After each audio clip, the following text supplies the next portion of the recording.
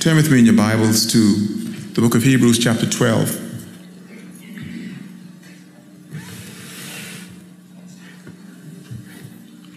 Last week our brother Anthon spoke on dealing with loss, and one of the key issues, Lord willing, we're going to be looking at today from another perspective. But today I want to encourage you in another area. He talked about loss and the way we are to approach it. But another critical issue that we are finding ourselves dealing with in the church and in our own personal lives is the idea of persecution. And so we're suffering with the circumstances we find ourselves in, with all the issues that are going on in the world. But there are Christians who are dealing with persecution. There are persons and places in various countries where decisions have been made, where Christians have to deal with that. I told a brother in WhatsApp the other day that no longer is it over there, but these issues are now knocking on our very front door. We as Christians have to and are dealing with it. Some of us may even be dealing with it right now in our own families, in our own marriages. Some may be dealing with it in our jobs. Some may be dealing with it in our churches. Some may be dealing with friends and various institutions and organizations we're involved in. Sporting teams, politics, persecution. We're reminded by the Apostle Paul in 2 Timothy chapter 3, verse 12, "Indeed, all who desire to live godly in Christ Jesus shall suffer persecution." So guess what? If you're a believer and you intend on standing for Christ, it's coming. This should be no surprise. One thing we're reminded of in the book of Hebrews, again, in the book that we're looking at, revenge is not an option. Sometimes we can choose to take action ourselves and deal with those individuals. Scripture reminds us, vengeance is mine. I will repay, saith the Lord. And so as you meet up with these challenges, as you meet up with these difficulties in life in general, and specifically in the circumstances that you are in, we are called upon in the passage we're going to look at this morning to run our race. Run the race of faith that is laid before us. Dealing with the oppositions and the difficulties we are going to face, but we're to run that race and run it well. And we have an example. And that is what we're going to be looking at this morning. We're looking at the passage in Hebrews 12, 1 through 3, and it reads, "Therefore, since we are surrounded by so great a cloud of witnesses, let us run with patience or endurance the race that is set before us, looking unto Jesus, the author and finisher of our faith, who, for the joy that was set before him, endured the cross, despising the shame, and is now sat down at the right hand of the throne of God. For consider him that endured such contradiction of sinners, lest you become weary and weak, faint, or lose heart." Let's run our race. And each of us, in our own way, has our own race to run. It is a race of faith. The book we're going to look at briefly in this text is the book of Hebrews, and its author is unknown, but is considered to be one of the most doctrinal books on par with Romans. It is considered to be a book that was written to Jewish Christians, most likely a part of a house church or a group of house churches, and the Old Testament references probably encourage that. These were persons who were probably Hebrew or Jewish Christians. The author wrote to encourage them to endure, to persevere, to continue. He reminded them of the supremacy of Christ and his sacrifice compared to religion and Judaism. He reminded them of Jesus Christ and his excellency above all of the old practice, all the Jewish laws. When we deal with individuals and circumstances right now, when we meet up with opposition, we have to understand whose we are and who we serve. Our Lord and Savior Jesus Christ. He is more excellent than these circumstances, these standards, this opposition we're facing. And he reminded them of the supremacy of Christ. They were becoming discouraged. And that could happen to us. When we meet up with opposition and challenges, sometimes we can become discouraged. And he was encouraging them. One of the things I found interesting, again, is he's encouraging them not to forsake the assembling of ourselves together. And so much the more as we see the day approaching. We need this encouragement. Brothers and sisters, when the difficulties and challenges of life happen, we need one another. We need to come together. We need to encourage one another to continue on in the faith. There were Jews who had left the Jewish system. They turned to Christ, and they were suffering for it. There are individuals who are facing opposition because of the choices they've made. Some have been involved in lifestyles. Some have been engaged in certain actions, and they decided to come out of it, and they decided to now walk with Christ. And there are persons who are opposing them. There are people you used to run with before, but now that you've chosen to be a Christian, they talk about you, they challenge you, they speak out against you, but you have to be encouraged. You have to encourage yourself. These individuals, it says in Hebrews 10:32, they were told, but remember the former days when after being enlightened, you endured great conflict of sufferings, partly by being made a public spectacle through reproaches and tribulations, and partly by becoming sharers with those who were so treated. For you showed sympathy to the prisoners and accepted joyfully the seizure of property, knowing that you have for yourselves a better possession and a lasting one. But through and through the book, in spite of the persecution and suffering, the author is encouraging them in their faith and their decision to choose Christ.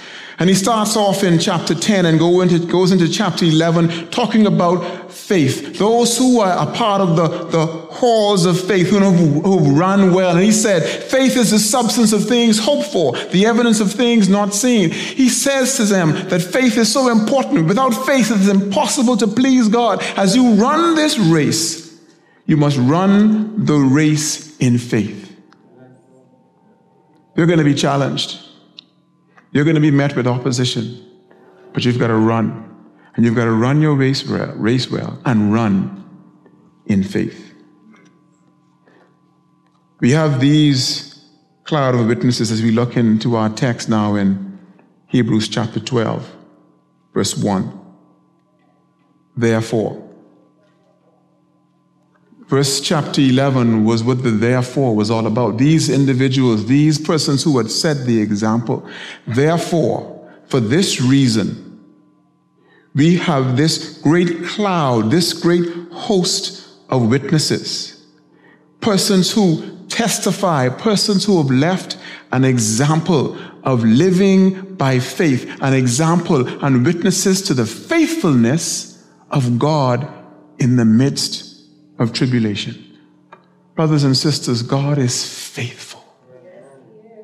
He continues to be faithful no matter what the circumstance you find yourself in, no matter what the difficulty, no matter what the opposition, no matter what the persecution. Our God is faithful. And there are persons who can testify to that. Amen? Yes. Amen. These witnesses are all around us. They are all around us, cheering us on. No, setting an example for us to look at, for us to see. Yes, some can consider them as persons who are surrounding us in a stadium and saying, go, go. But more importantly, they are persons who have set an example, set a pace. Some persons we can look at and see, yes, they made it. In spite of not receiving the reward that they still ran, and they ran well.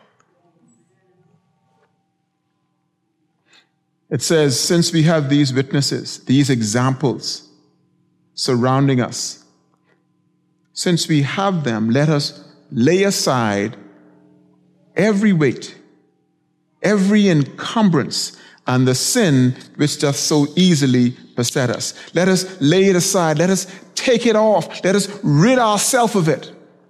We're running a race of faith, and we need to run it and run it well. And some of us are engaged in things, though not bad, are not going to allow us to run our race well. You know we need to get in God's Word. We know we need to spend time in God's presence in prayer. We know we need to come together and fellowship with the saints. We know the things that we need to encourage ourselves in the Lord, to strengthen ourselves in the Lord, to build us up to maturity. But we're allowing things to distract us, to prevent us from preparing ourselves, to prevent us from giving us the ability to run well. And it's sometimes simple things, For those of us, it may be television, maybe sports, maybe some activity that we're involved in. But it's preventing you from running well. The text says we're to lay it aside. Lay aside that weight. Like an athlete takes off the weights when he's prepared to run. You can't run well with weights. We know that. But yet we try to run our Christian race distracted, weighed down, and burdened. Drop those weights. Lay aside the sin which so easily entangles us. The KJV calls it the besetting sin, a sin that easily ensnares it. It can speak to sin for all, or it can speak to one type of sin. For some of us, it may be generally the sin of disbelief. When the difficulties and the challenges come, we tend to say, is God able? Can God do it for me? Can he take me through? Do I have the strength to endure?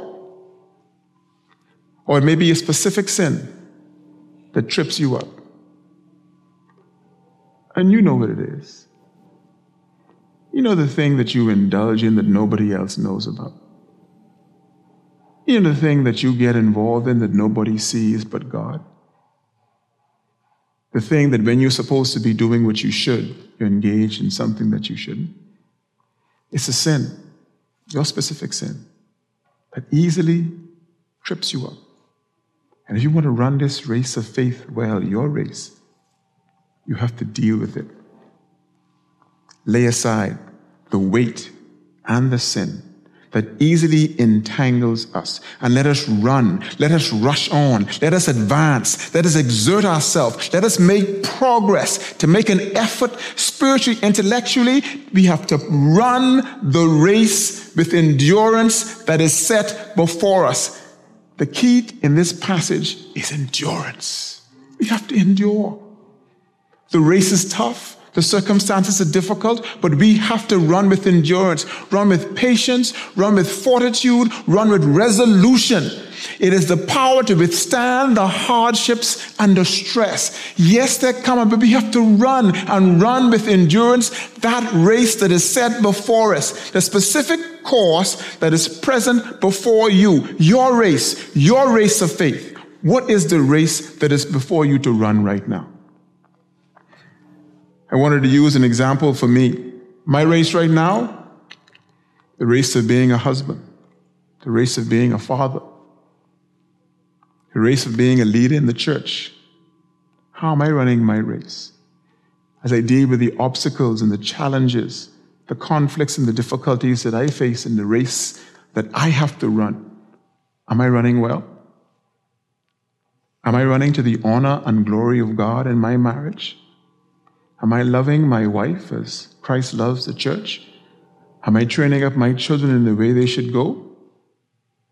Am I being the best leader, elder in this church? Am I running my race well? In spite of the obstacles, in spite of the challenges, in spite of the opposition, in spite of the difficulties, am I running it to the honor and the glory of God? How are we running our race? Calvary, as a church, how are we running our race? Running it with patience, with fortitude, to deal with the hardships and the stress. It's a specific race that is set before us. James 1:3-4 says, knowing that the testing of your faith produces endurance, and let endurance have its perfect result, so that you may be perfect and complete, lacking nothing. The struggles and the difficulties that we face in the races that we run have a purpose: to build us up.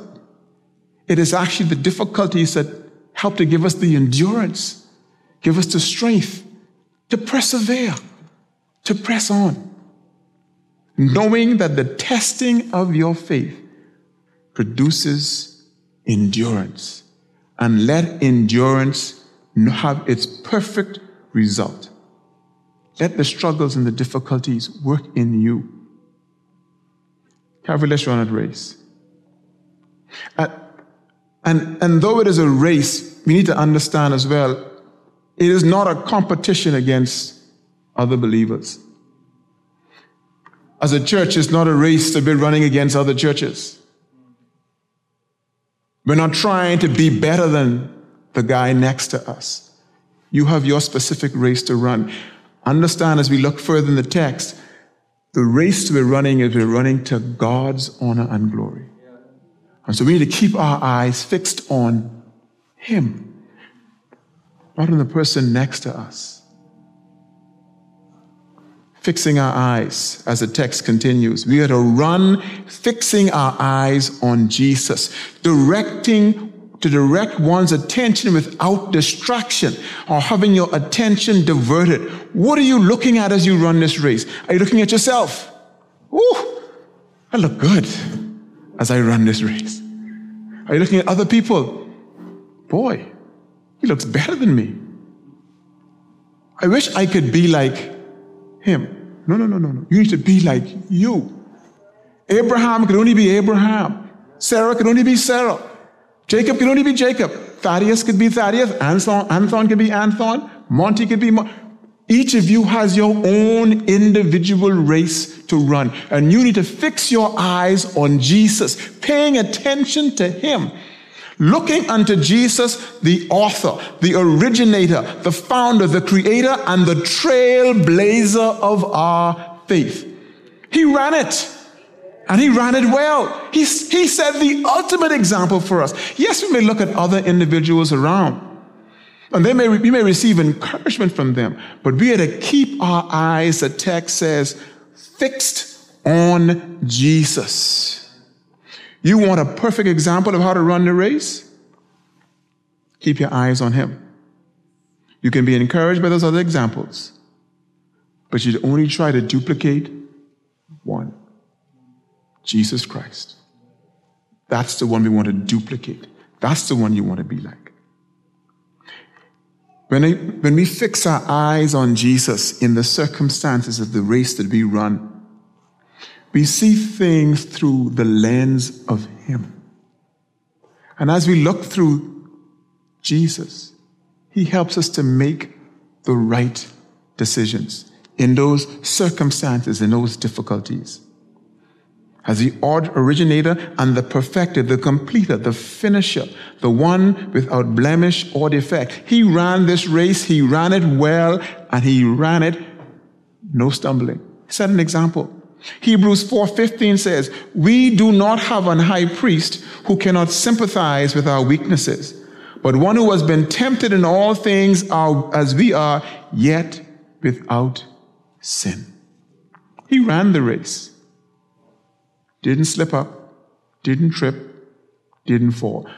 Those individuals we look at in Hebrews 11, we know about them. They tripped.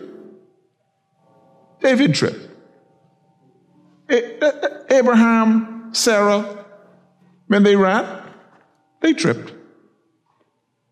Hath God said, why don't you go and deal with my handmaiden? Why? No. But we have an example.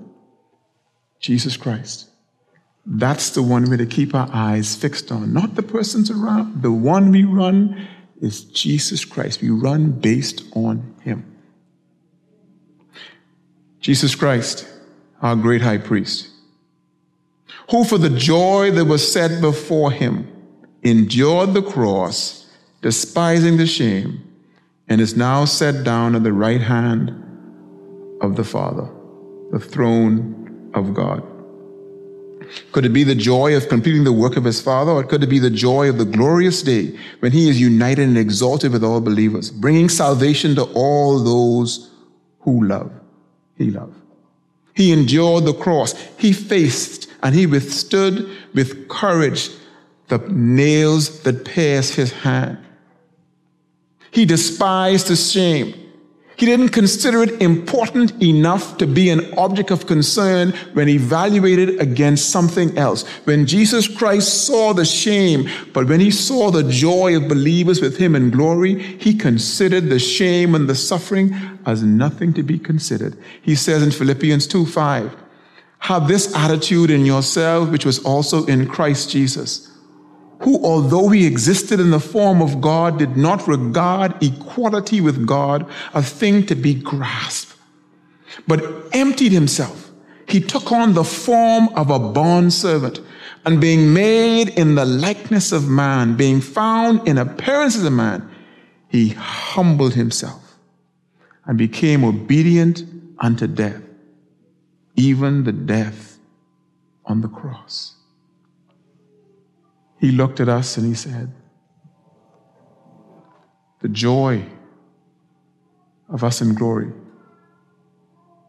was greater than the suffering that he went through. When we deal with our struggles and difficulties, we have to consider the what and the why. The struggles and the difficulties we're going through. We have to consider the joy that is set before us. Practically speaking, in the various circumstances you find yourself in, it's going to be difficult. In that marriage, where you may be living with an unsaved spouse, dealing with the verbal abuse, the difficulties and the challenges you face, you have to consider the joy. If Jesus Christ leads that loved one to a saving knowledge of him, what joy. The wife who was able to say, by my chaste conversation and in my manner of lifestyle, that person was drawn to a saving knowledge of Jesus Christ. That parent who continues and continues and continues with that wayward child, and considers the joy of that child one day coming like the prodigal son and saying, Father, take me on, forgive me. Consider the joy of standing on that job and dealing with that boss over and over again and dealing with the challenges and difficulties and the issues. And yet one day he comes to you and says, because of the struggle, because of what I saw you go through and dealing with me, do me a favor, tell me about this Jesus. Oh my goodness. Imagine the joy of leading your boss, your co-worker, to a saving knowledge of Jesus Christ because of the sacrifice. You kept your eyes on Jesus and you ran your race. You dealt with the struggles and the difficulties, and yes, now you get to see the joy. Oh, believers, consider him. Consider him who endured such contradiction of sinners, lest you become weary and faint in your minds, so that you will not become weary and lose heart. As you run this race, consider Jesus. To consider means to reason with careful deliberation, to think carefully. And this is a command. We are commanded, consider him. Look at him. Think about what he went through. Jesus Christ, who endured such hostility, he faced and he withstood it with courage. 1 Peter 2:21-24 says, "For you have been called for this purpose, since Christ also suffered for you. He left an example for you to follow in his steps, who committed no sin, nor was any deceit found in his mouth, and while being reviled, he did not revile in return. While suffering, he uttered no threats, but kept entrusting himself to him who judges righteously. And he himself bore our sins in his body on the cross." Why? So that we might die to sin and live righteously.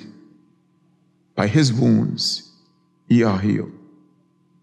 Paul reminds us in 2 Timothy 1:10-12, "But now has been revealed by the appearing of our Savior Christ Jesus, who abolished death and brought life and immortality to light through the gospel, for which I am appointed a preacher and an apostle and a teacher. For this reason, I also suffer these things, but I am not ashamed, for I know whom I've believed, and I'm convinced that he is able to guard what I have committed to him until that day." Believers, consider Jesus. As we deal with opposition and difficulties in our life, consider Jesus. Consider him who endured such contradiction of sinners. Being reviled, he did not revile in return. While suffering, he uttered no threats. Brothers and sisters, this is hard. I'm a speaker. My friends who know me know I'm a man who can run off at the mouth. This text has to challenge me. Listen, though you may be reviled, you don't revile back. Though you may suffer threats, he uttered no threats back. You don't return due for what is done to you. Do unto others what was done to you. Is that our motto? Do unto others as you would have them do unto you. Imagine when you were a sinner and when you spoke out against Jesus. Imagine if the person who shared Christ with you treated you like that and did not show compassion and did not show love and did not show Jesus. Follow the example of Jesus. And we do it so we won't grow weary, we won't get fatigued, become emotionally and mentally and physically drained. And brothers and sisters, it can be taxing.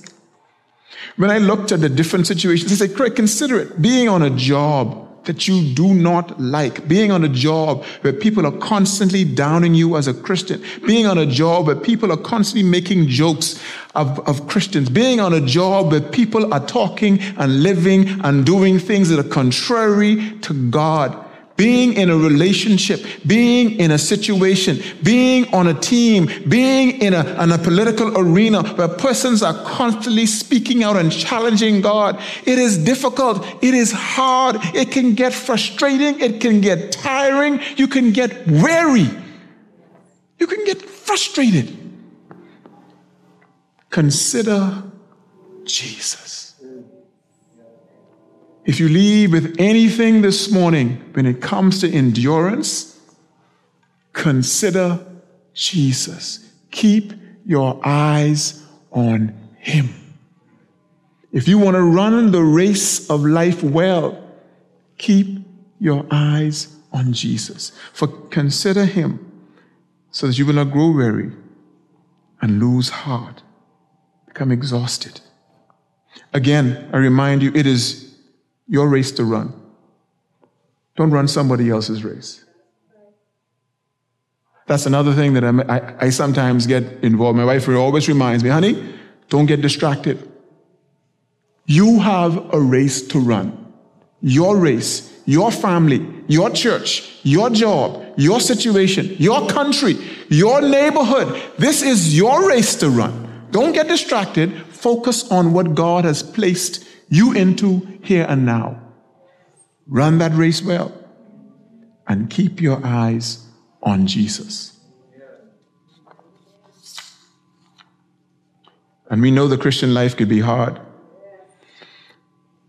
He says in Hebrews 13, 20 and 21, now the peace of God who brought us from the dead and the great shepherd, the sheep through the blood of the eternal covenant, even Jesus our Lord, equip you in every good thing to do his work, his will, working in us that which is pleasing in his sight through Jesus Christ, to whom be glory forever and ever. Can you run it? Yes, you can. Through Jesus Christ. Can you run it well? Yes, you can. Through Jesus Christ.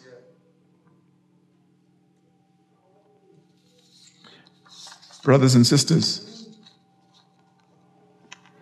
we have this cloud of witnesses before us who have already demonstrated that the race can be run. And yes, you may not see the prize here and now, but we know eternally where we're going to end up in glory.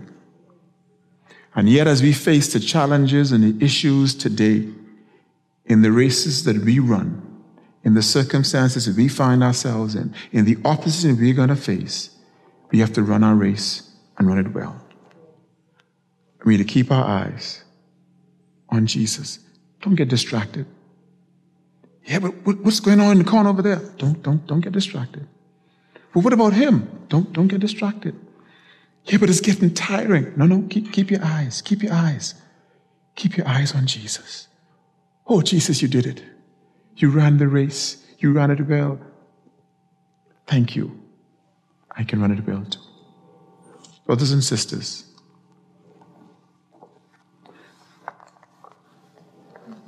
for what was said before him, that joy, he endured the cross, despising the shame. He is now sat down in the place of glory. He has completed his race.